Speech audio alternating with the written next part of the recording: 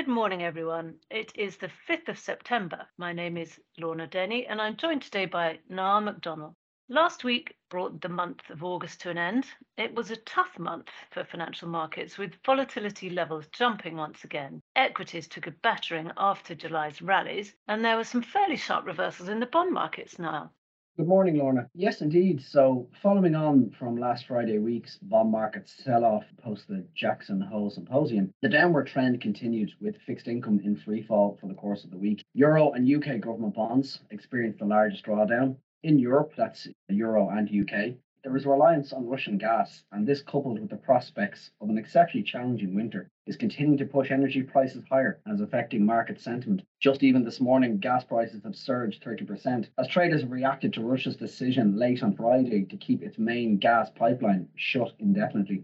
So, to put some numbers on the bond market impact, the German 10-year bond was up about 14 basis points to 1.53%. So holding one of these bonds over the course of the week would have lost you about nearly 1.5% in capital terms. Peripheral Europe, like Greece and Italy, were worse off, and the US 10-year finished the week at 3.19%, so up about 15 basis points. In US Treasuries, longer dated bonds generally held up well on Friday, but on Monday, like the rest of the fixed income market, they began to sell off. So the headline index of global government bonds lost about 1% on the week, and corporate credit markets continue to be affected, with the spread above government bonds widening as well.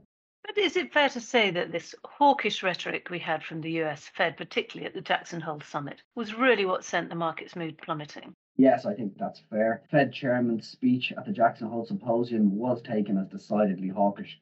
As a reminder, Jay Powell promised unconditional commitment on getting inflation under control, and this caused the Fed futures to jump to 3.9% for February 2023, whereas in August this was only at 3.3. So what that is saying is the bond market is pricing in higher rates for longer. And just to note that this compares with the Fed's current target range of about 2.5%. So we still have a lot more to go in this hiking cycle. Bond market sentiment really had begun to become a bit rosier during the summer and arguably getting a little ahead of itself. So in July, as macro data began to soften, the market began to price in a pivot Fed policy. So belief that the Fed would switch focus from, oh, we have an inflation problem to, oh, we have a growth problem. Powell's speech really was taken as scrapping this thesis. So hopes of a near-term Fed pivot on interest rates have been abandoned, it seems, but this is also playing out in the currency markets. Yes, the US dollar had its third consecutive month of gains. So the DXY, which is an index which tracks the broad strength and value of the US dollar, is well above the 100 mark at levels you haven't seen in 2 decades. So anybody going on holidays to the United States is going to find it pretty expensive. Sterling had its worst month since the Brexit referendum, and also the euro continues to weaken. This has been driven by, one, negative views on the prospects for their economies, and two, higher rates that are in the US. So typically when a region has a higher interest rate,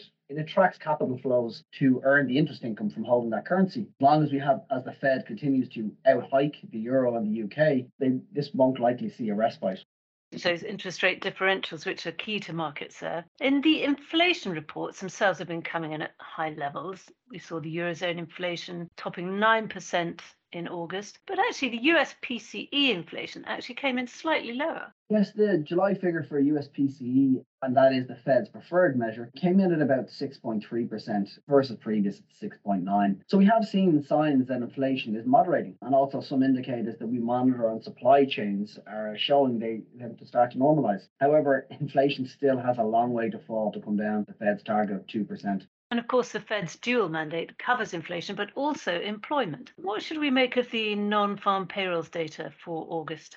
Well, the employment report showed that unemployment rate ticked higher, driven by labour force participation. So more people returned to the workforce, and also were some signs that wage inflation was easing. The jobs report was less friendly, so there was an increase in job openings in June. There are 6 million now unemployed in the US, and there's 11 million job openings. However, what was promising is the quits rate was down, so less people quitting jobs and possibly looking for higher wages. Yes, indeed. And in the week ahead then, the EU will hold an emergency energy meeting after, as you say, Russia closed the Nord Stream 1 gas pipeline. We will have the last of the PMI data for August, including services PMIs from China and the US, always closely watched. We also have CPI inflation data from China, which have so far been holding at more restrained levels, so we'll watch that one closely. And we have some key central bank meetings.